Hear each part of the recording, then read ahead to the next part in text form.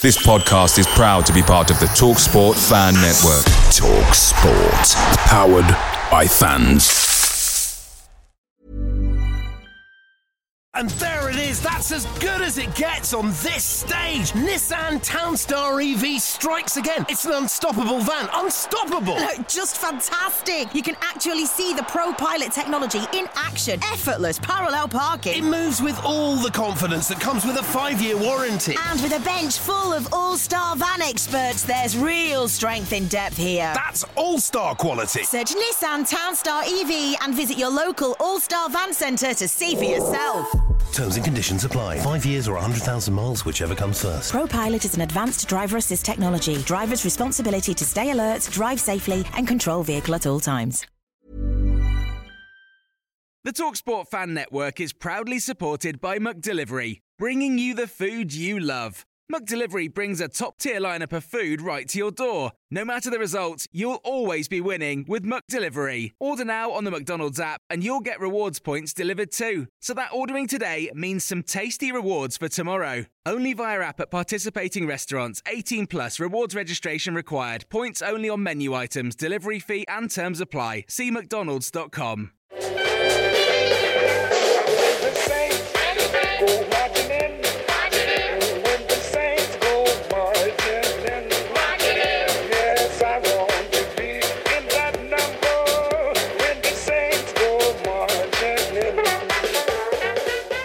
Hello and welcome to the latest episode of the Total Saints podcast. This is our weekly get-together where we spend the best part of an hour discussing Southampton Football Club. We're live streaming our podcast on Facebook, Twitter, Twitch and YouTube, and we've just hit 1,000 subscribers on our YouTube channel this week. So if you haven't already, make sure you subscribe to the channel to be the first to see all of our new videos. As always, a massive thank you to our TSP patrons who make all of this possible. You can visit patreon.com/Total Saints podcast to find out more about getting involved. And a big welcome to Jason Stockwell, who's joined our Bobby Stokes tier this week. So thank you for your support, Jason. Thanks also to our sponsors this week, Pundit Games. Pundit is a new card-based football trivia game that you can play anywhere. You can play as a group or in a pair. Rounds last around 45 minutes. There's 900 questions to get through across various categories like 90s Premier League, the Three Lions, the World Cup. There's Italian legends, to name just a few. Pundits are offering TSP listeners 20% off their first purchase when they use the code SAINTS. So head to punditgames.co.uk and you'll be able to enter the code as you check out. You can find the link on the website and you'll find the code in the YouTube and the podcast description. So coming up this week on the pod, Saints are searching for their third manager of the season after Nathan Jones was sacked on Sunday morning. But what went wrong and where do we go next? Plenty to get into today. Another defeat at home, this time to 10-man Wolves. Plenty to discuss there. And it's Chelsea next, so we'll preview the game and make our predictions. My name's Martin Stark, and I'm joined this week by Steve Grant, who's the owner of Saints Web. Glenda Lacour is the writer of the blog League One -10, and Alfie House is the Southampton reporter for the Southern Daily Echo. All underpinned by our TSP patrons. This is episode 221 of the Total Saints podcast. Your home for everything Southampton FC. From dedicated Saints insight to exclusive interviews. Live on YouTube every Sunday and available to download wherever you listen to your podcasts. This is the Total Saints podcast. The Saints have sacked manager Nathan Jones after 7 defeats in his 8 Premier League matches. First team coaches Chris Cohen and Alan Sheehan have also left the club, as confirmed in a statement early on Sunday morning. Glenn, I think it might have been your diary of Nathan Jones that perhaps was the final nail in the coffin this week. But no surprise this morning to see that statement. Celebrate good times, come on. Yeah, no, I don't think my diary had much to do with it.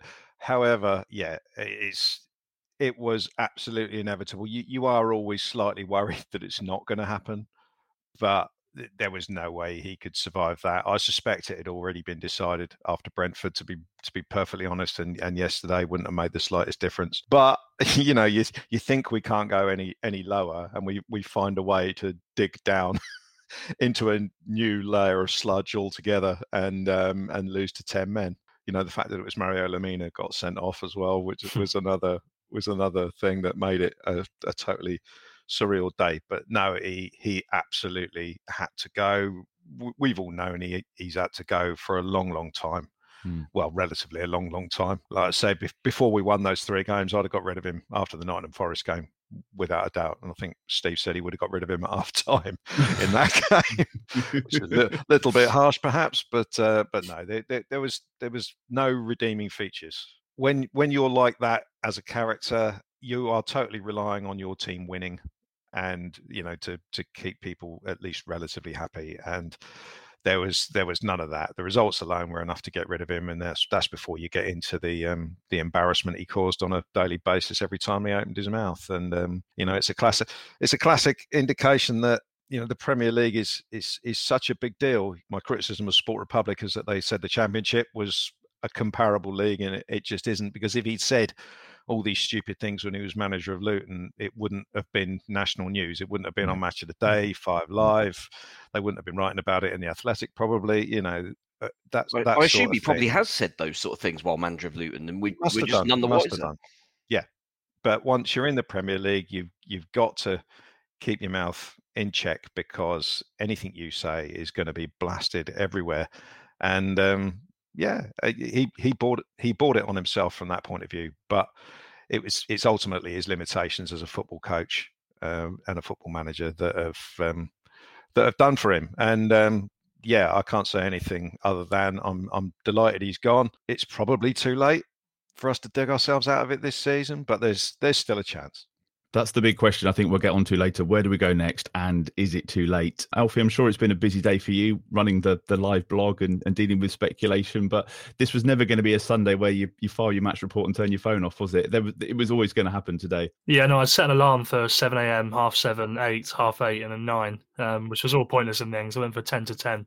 But yeah, like the first thing I say is that I do genuinely feel a little bit for Nathan Jones, and just on the point of that he probably did deserve a Premier League chance. The job he did at Luton was, to be fair, exceptional, and the way it sort of crumbled down around him after just sort of 8 games, I don't think he would have foresaw that.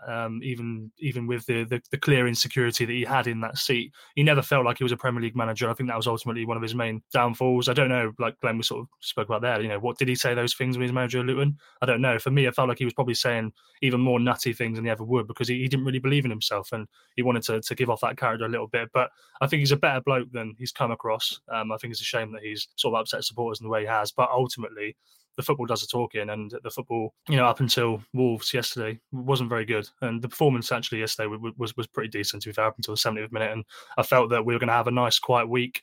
It might kick the can down the road anyway. It might still be too late regardless. But I thought 1-0, 10 men, happy days, just see it through. But there's not enough mental fortitude, I don't think, in that squad, and they need something from somewhere else, and they're not getting that from the defenders, and they're not getting that from the manager. So yeah, the one that we expected to happen, bit of a shame, but hopefully fingers crossed. Do you think, Alfie, just before I come to you, Steve, do you think, Alfie, it was the right manager but the wrong time? And actually, if this was the start of the season where there is a bit more time, is it just that he presided over that really key period of games where we needed to pick up some points and didn't? Was it just the wrong block of fixtures for him? Yeah, well, look, he had the easiest fixture of the season. If we're going to talk about a block of fixtures, the games against the bottom 6, bottom 8 were all in the last 8, and they've won one of them and lost the rest of them. So it wasn't the fixtures itself weren't the problem. I think the 6-week break, I think he might have made an error coming into that 6-week break. I think he probably, and this is all pop psychology, I don't know exactly, but I think he may have not believed in himself as a manager and thought the players wouldn't perhaps take to him as they would an elite level coach like Ralph Hasenhuttl. He wanted to win them over, gave them 2 weeks off when they didn't need 2 weeks off. They needed to learn, they needed to drill. Gave them 2 weeks off because in football, time is currency. They've got everything they ever need. They've got the money and the lifestyle, but they don't have much time. So to give them 2 weeks off, they're probably buzzing with that, get them on side, but they then take them away for a week-long holiday in Spain. I'm sure they worked hard, but no pressure really, no pressure at all. Nothing to mould the players, nothing to teach them what we wanted. And then they come back, Brighton, everyone's going, well, look, we've got 6 weeks practice here. What are we going to see? And we saw something that was really not up to scratch. And that was already enough for some supporters, wasn't it really? They were already decided upon that. Yeah, I know, Steve, you picked up on the fact that the first thing he did was give them that 2 weeks off and let them go away on a holiday. Great to see the corner flag as well, because we didn't get that. We were expecting that this morning. We got the outside of the stadium, which they tend to go for these days. Loads of facts and quotes and things flying around today. 11 Premier League managers managed to get at least a point at St Mary's this season. Nathan Jones, not one of them, was one of my favourite quotes from earlier today. And somebody else talking about his 100% record at St Mary's, 4 league games and 4 defeats. Steve, where did it all go wrong for you? Was it just coming in at the start and the wrong appointment completely? Just everything. There's no, other than that 1 week where we strung together a vague bit of competency for a brief period. Basically, it's been an absolute shambles from start to finish. We've not looked like there's a plan. We've not looked like the players really know what the manager's asking them to do. And I remember had a weird conversation, just happened to be in the presence of a coach who'd coached at Premier League and Championship clubs. And one of the things that he said was that just the difference in the detail in coaching from Premier League and Championship is just an absolute world apart, which is why the whole, coming back to what Glenn said earlier, the whole thing with Ankerson saying, "Oh well, I don't think the Championship is too far below the Premier League." I'm sorry, but that's just absolute nonsense. It's an absolute world away, and it's only managers who are able to adapt. And you kind of have to learn on the job, I suppose, if you've never managed at that level before, naturally. But I don't think he ever thought that he needed to change. I don't know whether it's one of sort of a lack of sort of foresight. So I know that in the past we've heard of managers when they're not in jobs have gone and sort of overseen training sessions done by other top managers, whether in this country or in Europe or wherever. Has Jones done the same sort of thing? Has he gone and has he phoned up? I don't know. Give an example. Marcelo Bielsa as an example. Strachan did it as well, didn't he? I remember Strachan doing it. Eddie Howe has done it recently when he was out of the game. Did he phone some random manager up who's got a sort of wide reputation and a wide-ranging CV and say, "Can I come and observe some of your training sessions to learn?"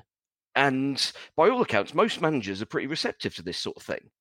And it just genuinely looks as if he's never learnt what's required of the level. And so as a result, that's a lack of preparation on his part, and it's a lack of research on Sport Republic's.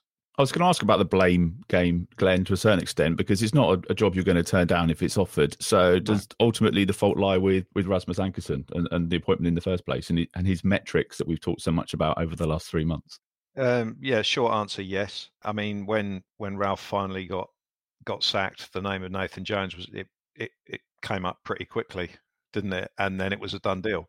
So they'd obviously been looking at him for a while. So it does suggest there was some level of due diligence done, but clearly not enough, or they just over trusted the spreadsheets and didn't really consider the levels argument that we're talking about. I mean, that was. Do you remember the Paul Doswell interview? He was right, wasn't he? Ultimately, the most interesting part of that I thought was him talking about that mic'd up training session that the club put on social media, saying that it was incredibly basic. The stuff that Jones was sort of telling the players, and that's kind of stuck with me the whole time. And I've seen you watch some yesterday, though we played well in terms of putting Wolves under pressure for the first hour. It was incredibly basic.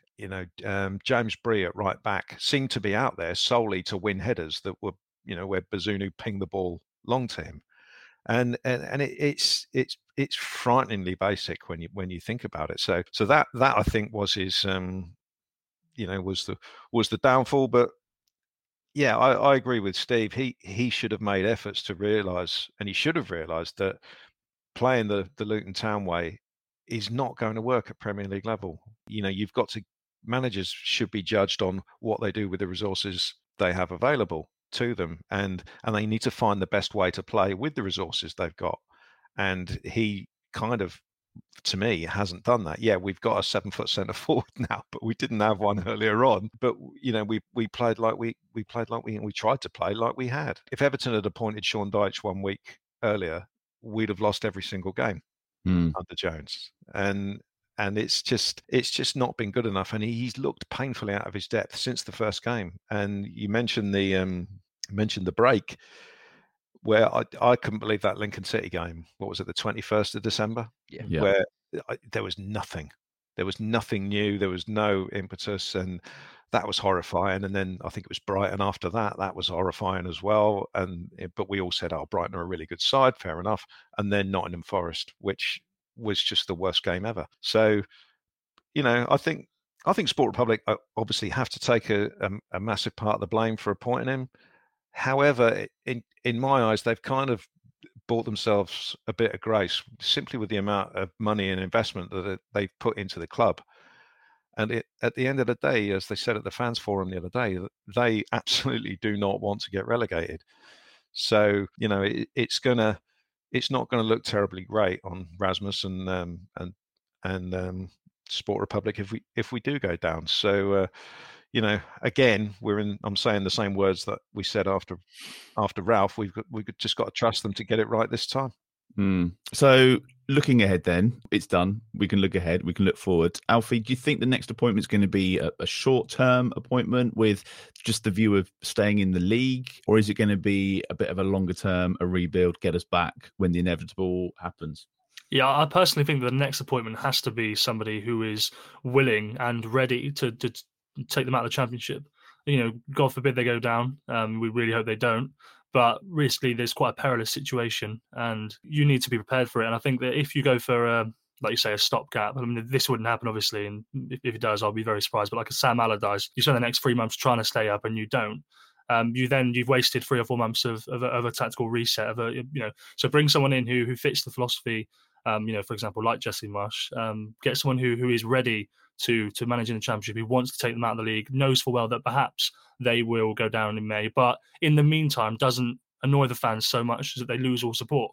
They have to keep the fans on side through relegation if that's going to happen, and not everyone can do that. That's the question here, isn't it? There's too many unknowns, and that's why I'm glad that we're not responsible, Steve. Obviously, Jesse Marsch was the first name that got touted around this morning. Steven Gerrard, wasn't it? Was still one of the favourites as well, and you kind of know that that's not going to happen. But Steve, I was just like, oh, not Jesse Marsch, surely. Is it 2 wins in the last 17 games, and then he had the same? He hasn't won games in the Premier League, so. I'm not convinced, but you think it might be a good appointment? He won enough games at the back end of last season to keep an absolutely dreadful Leeds side up when sort of under their Lord and Saviour, Marcelo Bielsa, they were free-falling straight through the trapdoor and back into the Championship. So I think he did a much better job at Leeds than people give him credit for. And there is this, I do genuinely believe there is this underlying sort of xenophobia towards any American involvement in football. Just because of the fact that they call it soccer, which is mental, given that it was originally called soccer for short in this country. The history of the word is English, so it's absolutely ludicrous that kind of stigma hangs over them, and obviously not helped by the likes of Bob Bradley or Glenn. What was the Soccer AM equivalent that they came up with? That. Brad Bobley. Brad Bobley, that was the one. Yeah, where they just did a massive parody of him, and it was, and he was awful, and it just didn't.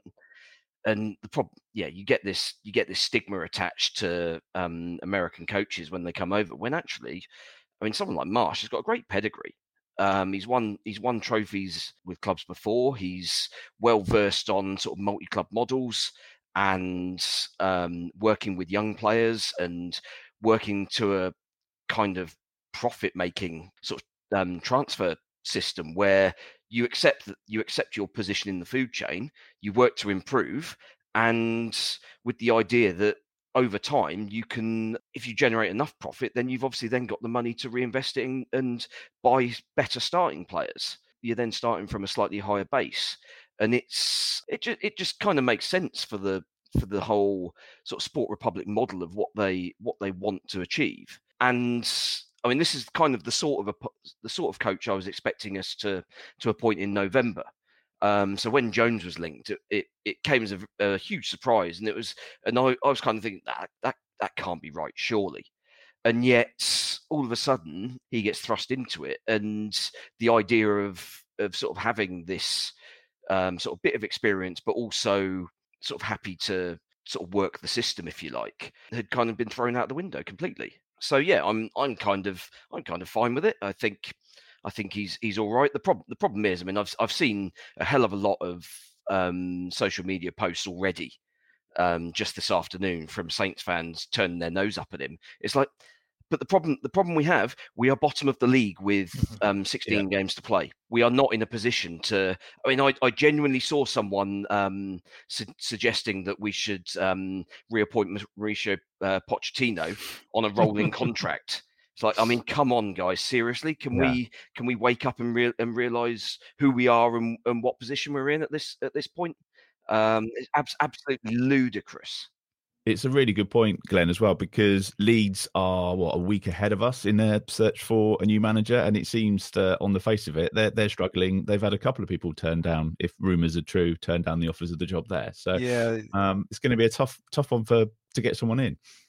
It is. I was saying before the show. I mean, I thought Jesse Marsch was being linked with the national team job in America simply because I think their manager's on the way out and they've got a home World Cup coming up in 4 months, so they want someone to oversee that. So it's not beyond the realms of possibility that he'll be more interested in that job. But there's always the argument about manager. I don't know how old Marsch is, whether he'd be of an age where he'd want. It tends to be older people that take national managers' jobs. So whether he'd be interested in stepping out of the day-to-day management or not, I don't know. But I kind of agree with what Steve said. He's available.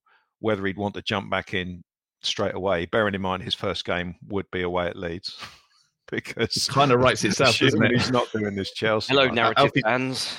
Alfie's got the headlines ready to go.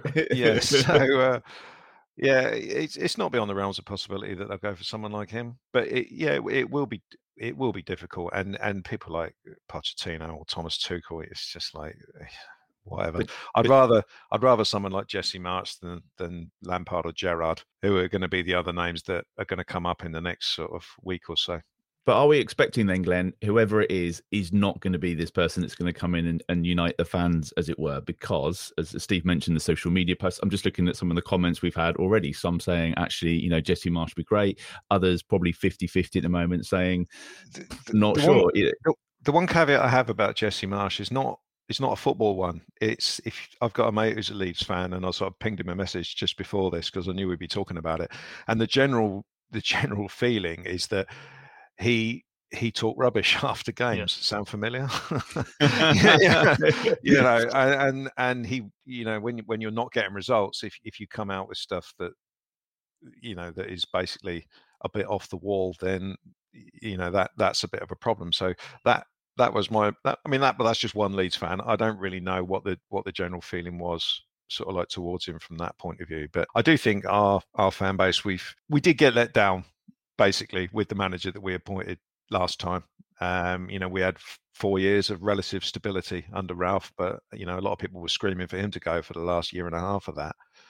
So we have to get real. And Jesse Marsch has got some Premier League experience. He's got some top league experience in Germany. So I don't think it would be the worst thing in the world. And if we could mess around with a time machine and have appointed him when we appointed Nathan Jones, we wouldn't be in the mess we're in now. Who do you think is going to be leading on this, Alfie? If Jones was a Rasmus appointment, do you think the next one will be more of a Martin Semmens call? And I know that in Jacob's piece today, he was saying that Jesse Marsch had been highlighted by the club, or they picked up on him before the Sport Republic takeover. So is it going to be more of a team effort, do you think, on this? Or is that how they did Nathan Jones anyway?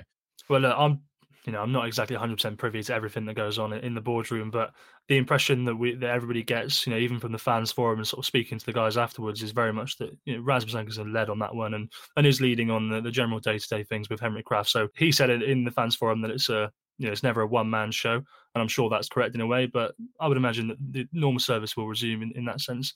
I don't think Martin Semmens is necessarily going to be saying, well, you bugger the last one, so I'm going to have a go. I don't think that's how it works. But what I will say about Jesse Marsch is that I think it does actually suit the personnel and the players. He wants to play this 4-2-3-1, which is a 4-2-2 hybrid, but it's the number 10 that play the central number 10 that plays as a forward as well. So whether that's James Ward-Prowse, who had been playing as a striker effectively under Nathan Jones. You've got Sulemana, and the thing about his wingers, they're very narrow as well. And Sulemana played just off Paul Anuaku on the weekend, and so they've got the personnel there. The only one that might struggle was Samuel Edozie or Musa Djenepo. There's no real natural role in the team for those sorts of wingers. But I think that the way it's set up right now, it doesn't look too bad. And obviously, my colleague at the Daily Echo is American, and he says that the American journalist, the feeling is that he doesn't want the national team job for the reasons that Glenn has said. So it'll be interesting to see if that is true. Keep an eye on that. Steve, the other option, just before we move on, Ruben Sellers has been put in charge for what we think may be the Chelsea game, certainly to prepare the team for the Chelsea game. Seems to be highly regarded among players. Any sense in giving him the gig till the end of the season and see where we are? I mean, the problem is that he's got no managerial experience, as far as I'm aware, only coaching experience. And the two are kind of very different roles, I think. And it's one of those where, how do Sport Republic kind of view our situation? Do they view it as a lost cause? Like many of the fan base do seem to be kind of saying, well, it's a complete write off. We might as well kind of not worry about what happens for the rest of the season. But actually, I mean, you look at the league table, we're 4 points from 17th place. Goal difference is worse, so effectively 5 points to make up in 16 games. Now, the run-in isn't easy by any stretch of the imagination, but I mean, you see weird results all the time.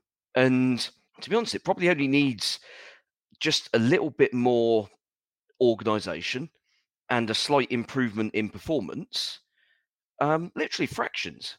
And all of a sudden, we'll start getting results, and then the confidence builds. All of a sudden, you get a couple of 2 or 3 performances under your belt, even if you don't necessarily get the results. As long as there's signs that the players are working out what they need to be doing, then all of a sudden everyone can get behind it, and you never know. And there it is, that's as good as it gets on this stage. Nissan Townstar EV strikes again. It's an unstoppable van, unstoppable. Just fantastic. You can actually see the ProPilot technology in action. Effortless parallel parking. It moves with all the confidence that comes with a 5-year warranty. And with a bench full of all-star van experts, there's real strength in depth here. That's all-star quality. Search Nissan Townstar EV and visit your local all-star van centre to see for yourself. Terms and conditions apply. 5 years or 100,000 miles, whichever comes first. ProPilot is an advanced driver assist technology. Driver's responsibility to stay alert, drive safely, and control vehicle at all times.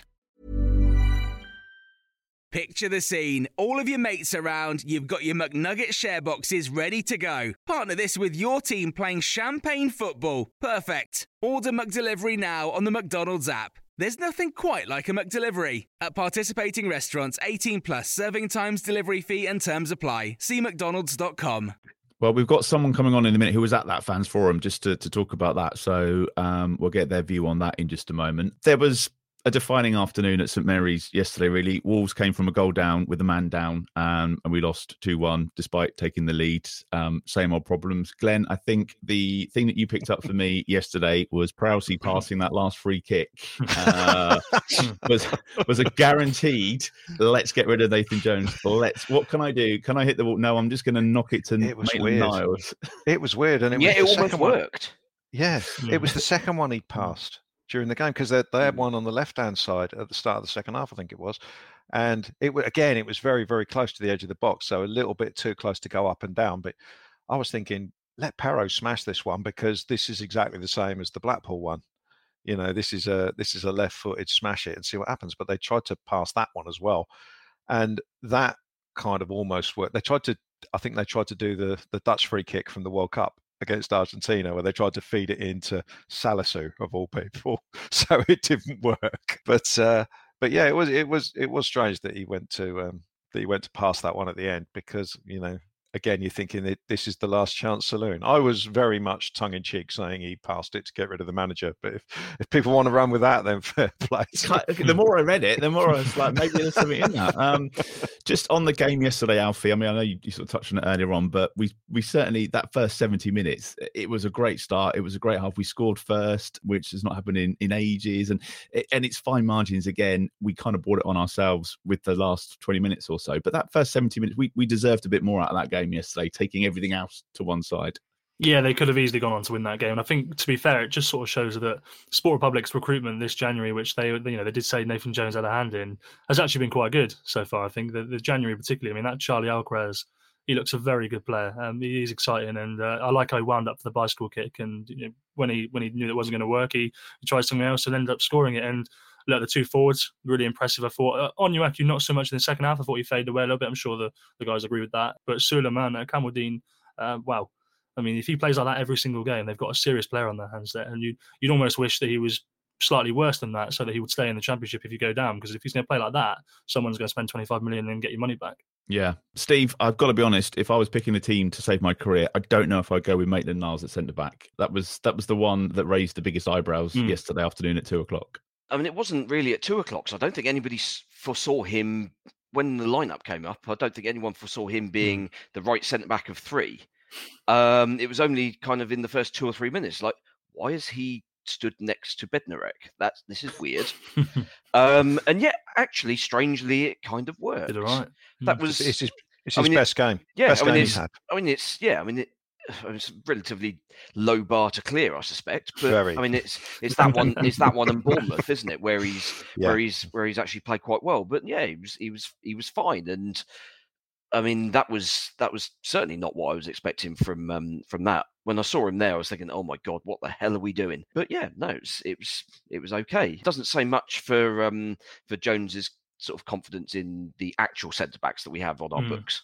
Which is strange, really strange. Yeah. Glenn, he gave us one last ludicrous statement before he left, saying that he found himself, was it to our detriment that we found ourselves facing 10 men for an hour at home? It's like, have that one on me, lads, before I go. But, where did it go? Where did it go wrong for you yesterday, Glenn? It started on about the hour mark where we seemed to take a step back towards our own goal, and Wolves hadn't really created anything up to that point, but on at half-time, Lopetegui brought on Adama Traore and the new left-back, and that changed the game. Suddenly, Wolves started to grow into it and began to believe that they could get something out of it. We got kind of scared, I guess, nervous, and started stepping back towards our own goal. So it was from about the hour mark. So Wolves had a little 5-6 minute spell where they were keeping the ball, and suddenly it began to look a little bit dodgy. And the first proper attack they put together down our left-hand side, James Bree, I'm trying not to slag him off because obviously he's Nathan Jones's man, but that's 4 goals in a row that have come down his side, and the cross comes in far too easily, and then it just Diego Costa's trying to kick out of everything in the middle, and somehow Bednarek does the river dance on the ball and kicks it in his own net, and it's just rubbish, really. So to let in a goal from there was criminal, and from that moment on, it was a shambles. Jones brought on substitutes, but he'd named this ridiculous substitutes bench that had basically 7 attackers on it, plus Caballero, plus Lianco. Takes off Perro. He's got no left back to bring on. He's obviously trying to move Salisu over there. So then for about 5 minutes, no one knew where they were. They nearly scored again with a break down the left because there was no one there. So that was a shambles. He then has to bring on Aribo in the centre of midfield because he hasn't got Diallo's not on the bench for some reason. It's just crazy the way it all worked out. We've obviously set up the whole game to go through Onuachu, and he did pretty well, I thought, for the first hour. But we then took him off, and then there was nothing. There was no plan. And the other thing I thought of is I remember Ralph back in the day saying that we practice playing against 10 men because you have to play a different way. You have to spread the play. You have to keep the ball. You have to make the other team work. You have to move it quickly. That's the key. We didn't have a clue. We didn't have a clue of how to play against 10 men. We just carried on doing the same thing, which we were being relatively effective in that we were creating chances. But if Wolves could have picked a team to play against with 10 men, they'd have picked us because we just gave them the ball back constantly. There was never a period of time where we kept the ball for 20 passes and made them run around. We just ended, usually booted it up to Tall Paul and something came from it or not. But whatever happened, we gave the ball away. And so the last 20 minutes after the first goal went in for Wolves, I just thought, you could see on about 75 minutes, there's only one team that's going to win this, and they probably only need one chance to do it. And again, it was Bednarek again. It was a pathetic header out, no pressure at all, and he just plopped it down in midfield. Two players got in each other's way, and that's where the goal came from. End of. Is he joint third? I think I read today now for the most Premier League own goals. He won behind Neil Ruddock. If we're looking at like all-time top flight goals, is it Richard Dunn? Richard Dunn is top, isn't he? Jamie Carragher, I think, was up there as well. Yeah, Steve, we've not really spoken much about Bednarek because there's been other things to discuss, but that kind of just sums up where we are. Yeah, I mean, ultimately, Nathan Jones has been brought down by the guy that he hung his hat on. He brought back Yanni B. Just ridiculous. I mean, this is a guy that basically wasn't getting into our team. Bear in mind how bad we've been since kind of the end of February last year. It's a guy that can't get in that team that was conceding like 2 goals a game. He then gets sent on loan to Villa and doesn't get a game for Villa. Comes back with his tail between his legs because the new guy thinks that he's the man, and he plays every game and he's terrible. I mean, the guy's pathetic. Like, he's turned his back on 2 shots for that second goal. The first one has hit him in the backside, and it's come straight back to the guy. And he said, "Thank you very much. I'll stick that in the corner." And Bazuni's got no chance. Like, he seems to be in the team as some sort of organizer, but he doesn't do any organising. All he does is whinge at people. The only on the TV coverage out here, you see like every time it zooms in on him, he's shouting at somebody.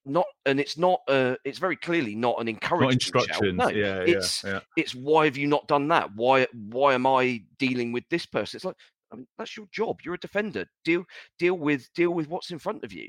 And yeah, Jones has brought him in at the expense of players that a lot of people think are better and a better pedigree. Chaleta Sarr is not perfect. Lianco also not perfect, but ultimately they've both completely outperformed Bednarek. And I mean, let's be fair, from yesterday, Maitland-Niles was a better centre back than Jan Bednarek. Things we never thought we'd be saying. Yeah. And yet that's where we are. And I mean, whoever comes in will surely sort of assess the way the last month or 6 weeks or so has gone, and basically just say, sit this one out for the rest of the season and just be on your way. Alfie, before we move on, the positives, some good full debuts yesterday. Are you confident that somebody coming in can actually get that squad ticking and start getting some results? Is there enough there from what you saw for that first 70 minutes? Yeah, look, obviously I'd mentioned about the guys who performed really well. And actually, up until the guy, I thought James Bree did well as well. So it was like I say, it's a shame that Glenn's absolutely right to point out that a 4th goal in a row has come from that side of the pitch. You can't keep doing that. But look, is there enough there? I don't know. Probably, maybe not. It's a bit of a task, but there is a system there that works. There is something there that it's a very basic football system. It's lump it to a really, really tall fella and have a really quick fella run off it. It's not rocket science. Any coach that comes in can and should do that. But it could be pretty effective, and they have to believe in that. And the midfield's pretty good as well, isn't it? You know, Romeo Lavia, Charlie Alcaraz, James Ward-Prowse, and even Ibrahima Diallo. That's a good 4-man selection. You can put a few combos there that will work. And like you say, I think Steve's absolutely bang on. It's just they've just a pretty desperate and deluded effort by Nathan Jones to save his defence with Jan Bednarek coming back. You know, not necessarily apportioning all blame to him, but just not what they needed. And it's something that he believed he did. Obviously, he felt that he looked at his options and felt there wasn't what he wanted there, and he thought he had it. Totally incorrect, unfortunately. And you'd like to think that a new coach will see that, and Dujik Letakar, Mohamed Salisu, those guys are better. Yeah, all eyes on the starting lineup at Chelsea. It's unbelievable that the 3 games he actually won in a row, Bednarek didn't play in any of those, did he? And then he comes back in and we're rubbish. It's not totally his fault, but suddenly, it's bizarre. The more you think about it, the more bizarre it is. He's the Captain Chaos of central defenders. That's the problem. Things seem to happen around him, whether it's his fault or not. It's just always around him. Gianni B, Captain Chaos sounds like a kid's cartoon. I'm going to start writing the books. We'll get on to previewing the Chelsea game in just a moment. I want to chat about the fans forum. Ed is one of our patrons. He's in our Mick Shannon tier. And Ed was there on a Tuesday night evening. Ed, thanks for joining us. Hi, how you doing? Yeah, all right. So Nathan Jones stuff aside, how did it go on Tuesday? What was the mood like in the room at the Forum, and did you leave there feeling a bit more confident than when you went in? I don't know. I think the evening started with everybody really not knowing how it was going to go at all because everyone arrived. There was general milling around, and then all these gentlemen walked in the room. It was all very professionally set up, and I think everyone thought that it might be contrived. There may be questions that would have already been put to the group, and they would answer those in a orderly fashion. But actually, they did go to the floor and they did ask questions.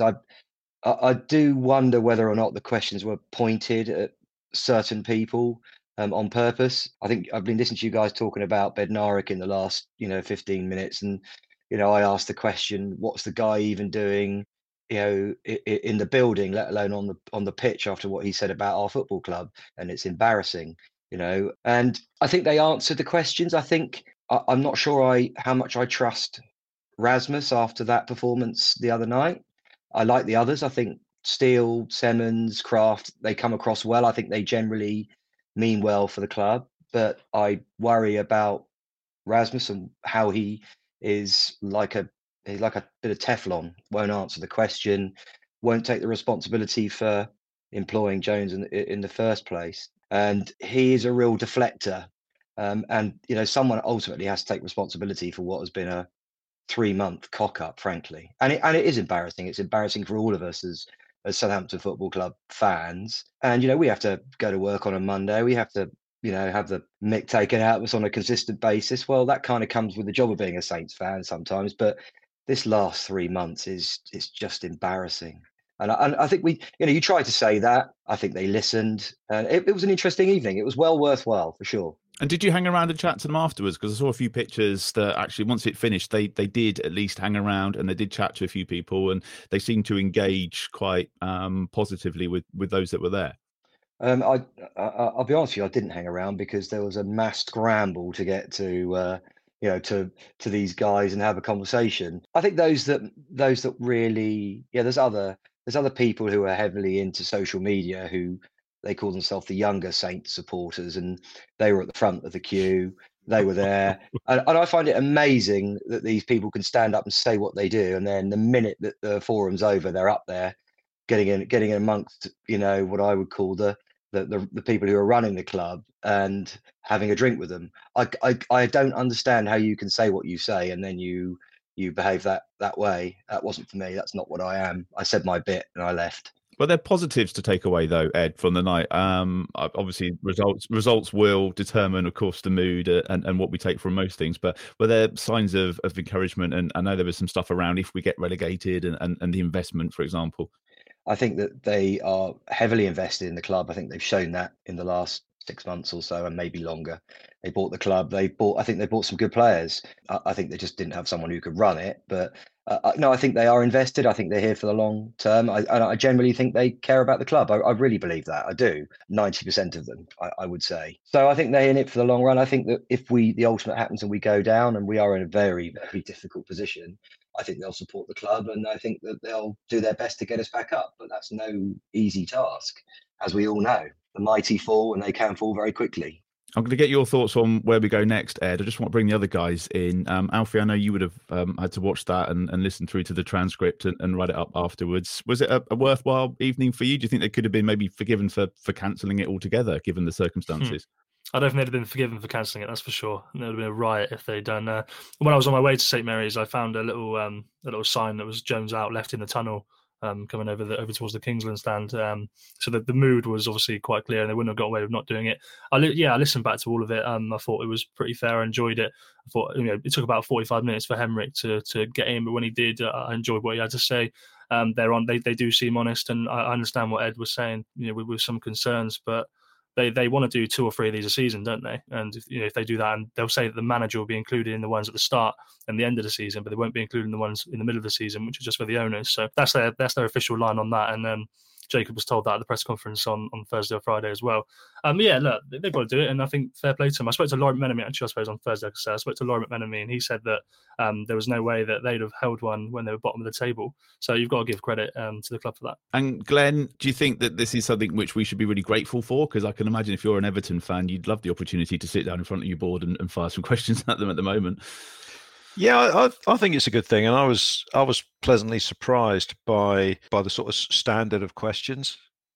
Because if you take Twitter as a barometer, which you obviously never should, it was going to be a riot with people with pitchforks and burning down the Ted Bates statue or whatever. But it was it was decent, and I didn't listen to the whole thing, but the points that were raised, I thought in the main were pretty good. I mean, the one thing I'll say in defence of the people that spoke is that you're not going to. I mean, I'm sure they'd already decided that he was gone, but they're not going to say that because there's HR implications and all this sort of stuff. So they're not going to say that, and they're not going to just give you the answer that you want to hear. There's a certain amount of professionalism that has to be around events like that. But yeah, you make a very good point about Everton, because if you, in the aftermath of us beating them a couple of weeks ago, I became sort of fully aware about how sort of distant their owners are and the way they're kind of doing propaganda through TalkSport rather than actually talking to fans and things like that. So yeah, I think it's a good thing for the guys to put themselves up, and it was a very difficult time to do it. Let's face it, we're bottom of the league and we'd lost whatever it was 6 games out of 7. So no, fair play to them, and I think fair play to a vast majority of the fans who put their questions forward because they were decent. Yeah, we've called them out a couple of times for not communicating, and that's something that you can't hold against them now from the last couple of weeks. They've certainly stepped up as far as that's concerned. Ed, just before we let you go, where do we go next? Jesse Marsch, obviously the rumours today. Are you Team Marsch, or what are your thoughts on where we go next? Well, I think all the managers that are free are pretty underwhelming, aren't they, at the moment? But that's why they're available, isn't it? Let's be honest with you. I just think that we've got very little to lose now because we're rock bottom. We have, if you look at the teams around you, you've got Bournemouth, you've got Everton, you've got Leeds, you've got Forest. None of those have got better squads than we have, in my opinion, on a man-by-man basis. But Everton are now being managed by someone who can organise a team, can set up a team to play a certain way, and we need to find that person that can unlock this team and get the best out of it for the next 16 games. And there's still plenty of points to play for, and I think we do have the personnel who can get us out of it. Ultimately it will be the person who takes control and takes charge that gives us that chance. Yeah, well, thanks for coming on tonight. That's a really vital insight, a really valuable insight into the fans forum and what happened there. And it's good to get your views on where we go next. So hopefully next time we get you back on, it'll be discussing staying in the league and getting some goals. So we'll let you go. But thanks for joining us, Ed. Cheers. Thanks. Take care. Cheers. Bye. So it's Chelsea next in the league. Steve, I'm going to come to you first on this one. Is it a free hit for whoever may be in charge, be that Sellers or a new coach, or is this a genuine chance to pick up some points, do you think, the way they're faltering a bit at the moment? They're a funny side, aren't they? They've looked. I mean, I thought Saturday against West Ham, first 20 minutes, I was thinking, oh God, this is a proper attack that Potter's suddenly stumbled upon now. João Felix seems to have made a big difference. Obviously, got himself sent off on his debut against Fulham, but actually at that point, at the point of his red card, he was probably man of the match. Such was the way it was going for Potter, and everything just kind of falling apart at the seams. But Chelsea, let's be honest, they've got an absolutely ridiculous squad of riches available to them, and they should be doing a lot better than they are. And I think ultimately Potter will get there. We know that Chelsea is a team that the manager doesn't get afforded time very often.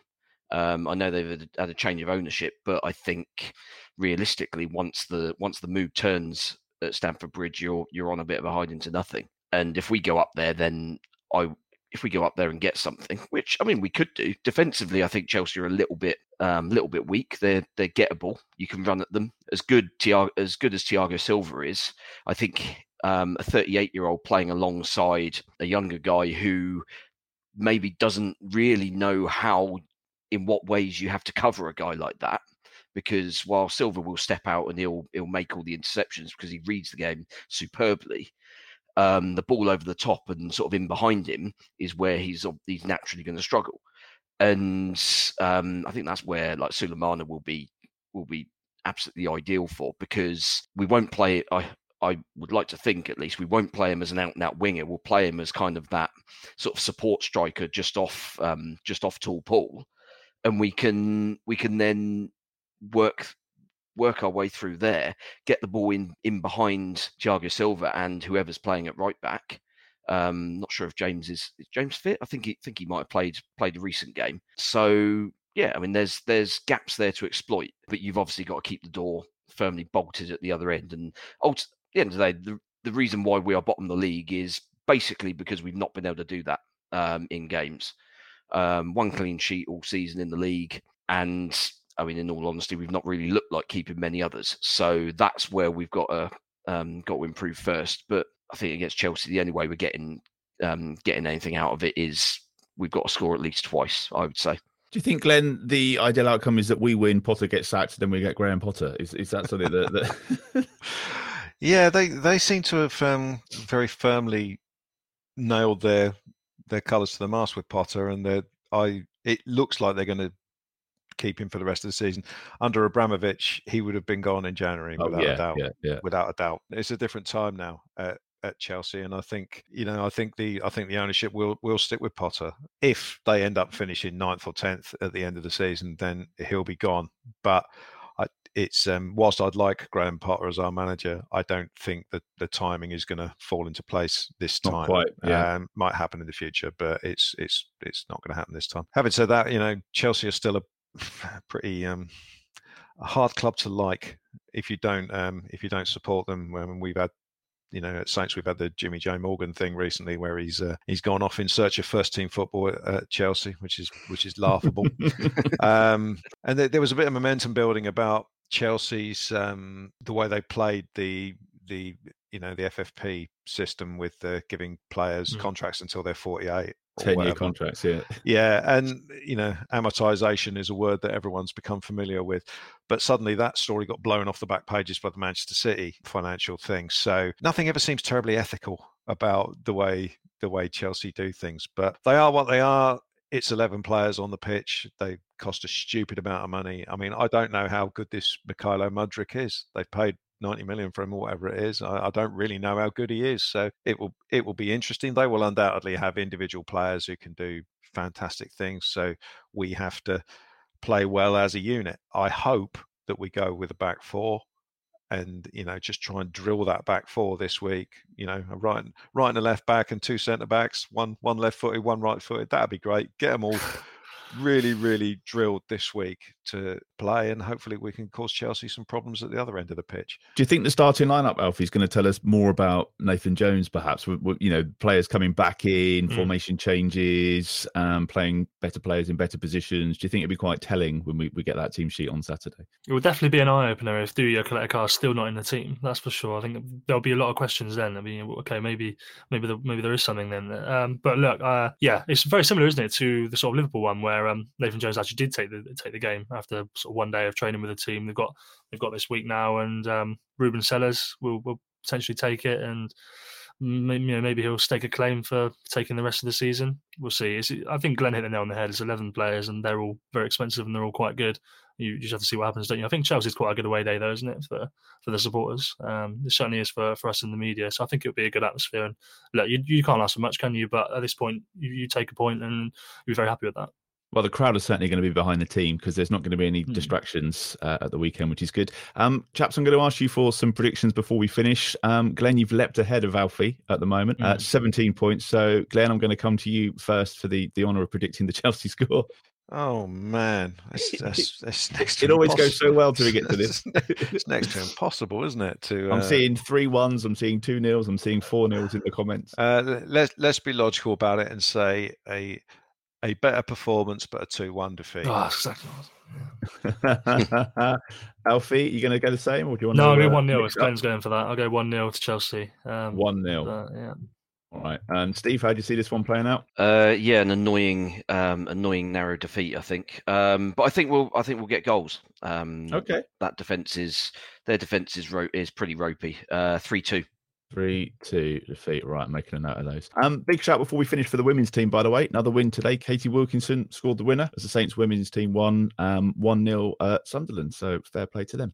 Thank you, guys. Thank you for joining us. Thank you for watching. Don't forget you can follow Total Saints Podcast on Facebook and Twitter. It's at Total Saints Pod. The website is totalsaints.co.uk. There's a link to the online shop on there as well. We're also on Patreon, and that's where you can support the podcast with a monthly contribution. Patreon.com/Total Saints Podcast. 4 different tiers ranging from £5 to £20 per month. And a special shout out tonight to Mike Binks, who's just joined the Bobby Stokes tier whilst we've been live this evening. So thanks for your support, Mike. Much appreciated. Each of our tiers comes with different perks, including weekly shout outs for those patrons in the Francis Benali and the Mick Shannon tier. So thanks as always to Dave Melton, Mark Atkins, and Matt Hall in the Franny Benali tier, and also to Colt Baker, Dave Ernsberger, Ed Busy, who we spoke to earlier, Nick Higston, Phil Cook, Matt Rose, and Nick Reed in the Mick Shannon tier.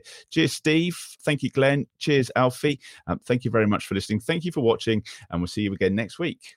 Away days are great, but there's nothing quite like playing at home. The same goes for McDonald's. Maximise your home ground advantage with McDelivery. Order now on the McDonald's app. At participating restaurants, 18 plus serving times, delivery fee and terms apply. See mcdonalds.com. And there it is, that's as good as it gets on this stage. Nissan Townstar EV strikes again. It's an unstoppable van, unstoppable. Just fantastic. You can actually see the ProPilot technology in action. Effortless parallel parking. It moves with all the confidence that comes with a 5-year warranty. And with a bench full of all-star van experts, there's real strength in depth here. That's all-star quality. Search Nissan Townstar EV and visit your local all-star van centre to see for yourself. Terms and conditions apply. 5 years or 100,000 miles, whichever comes first. ProPilot is an advanced driver assist technology. Driver's responsibility to stay alert, drive safely, and control vehicle at all times. This podcast is proud to be part of the TalkSport Fan Network. TalkSport. Powered by fans.